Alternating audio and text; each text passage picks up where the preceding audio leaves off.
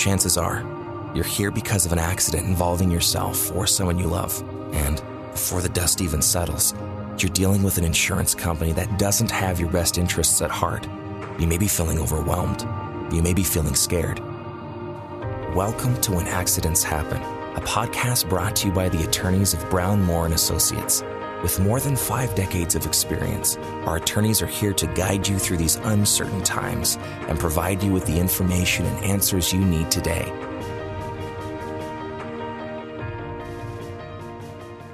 Hey everyone, this is Paige Pahlke and Jim Peretz, and we're back with another episode of When Accidents Happen. And today we're going to be talking about the general time frame of a case before we file a lawsuit. Jim, what is the first step that we're taking when we first sign up the client? Sure. So when someone comes in, they talk to us about what just happened to them. We don't start off with a lawsuit. We actually start off with something called a demand package or a demand letter. But before we send out a demand, there's certain information we have to put together. We put together their medical records. We want to make sure that the statute of limitations isn't an issue, which is when someone has to file their suit. And we want to kind of get our ducks in a row. And that's something that we send out to the person that hit them and their insurer to see if we can settle this before starting a litigation.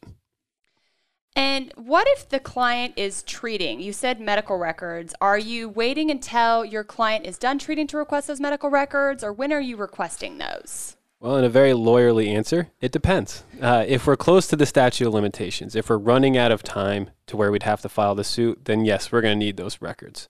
But if we have time, we want to make sure that the person is done treating, that we have a full picture of their damages, because if you were to settle pre-suit, or settle at any time, that's your one bite at the apple. You don't get to go back again and say, oh, I'm sorry, we actually need more money for this further care.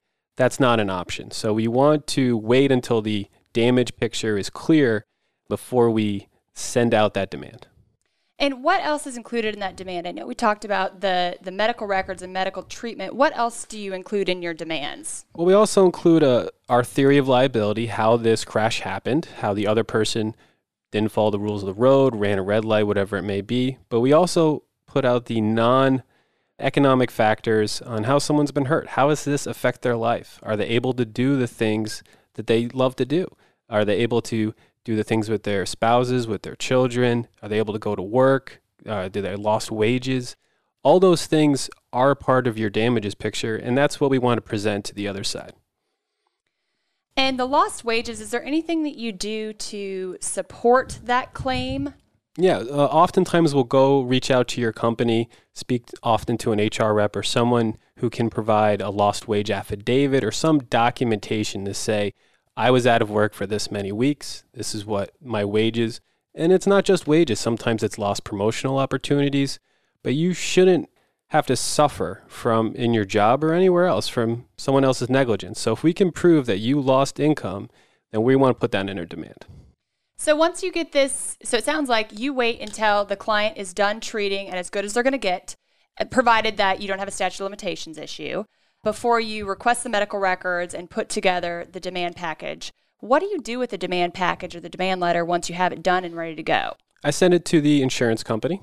It's usually an insurance company. And they assign an adjuster who looks over what you've sent them. And it's a conversation. Oftentimes they get back to us and say, we need more information. We need this many days to look it over. And hopefully they get back to us with an offer and we start negotiating whether we can settle this without starting a lawsuit. Unfortunately, sometimes that negotiation doesn't go well. But we certainly want to get that demand out there, give them a timeline on when they have to respond, because we don't want this letter going unresponded to. It's unfair to you that they just leave it out there. So we want to have a timeline for them to respond, and we want to start the process of trying to settle your case without starting a litigation.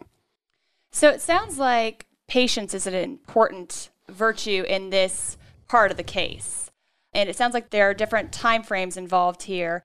For instance, I know with my clients, after they are done treating and I'm requesting medical records, generally it takes, in a good situation, 30 to 60 days to get those records in the door. Is that your experience as well? Unfortunately, that would be a good experience, 30 to 60 days. And patience is the right word. We would love to have all the information we need right away, but it's just not possible. And it's probably not even prudent if someone is still getting care for their injuries. So we do have to take our time, make sure everything is done correctly. And it takes, months oftentimes to get everything where we want it before sending out a demand. And when I'm doing my demands, and I know you do the same, I really focus on putting together a strong, compelling demand letter that shows the insurance company, like you said, why the defendant's responsible for this and just how this has impacted my clients. And I'm always hopeful that I can, because I know my clients, I've never met a client who is excited to go to trial. So if we can resolve it, we always do our best to do so.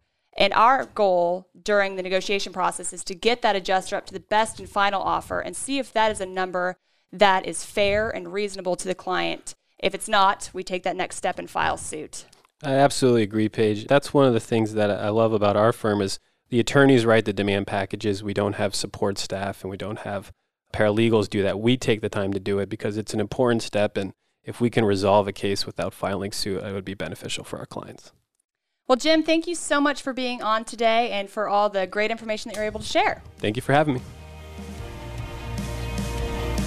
We appreciate you joining us on this episode of When Accidents Happen. To learn more about today's discussion or to tell us your story, visit our website at brownmoorelaw.com. That's BROWNMOORELAW.com or call 704-335-1500. The insights and views presented in When Accidents Happen are for general information purposes only and should not be taken as legal advice for any individual case or situation. The information presented is not a substitute for consulting with an attorney, nor does tuning into this podcast constitute an attorney-client relationship of any kind. If you're ready for the personal attention you deserve, contact Brown Moore & Associates today.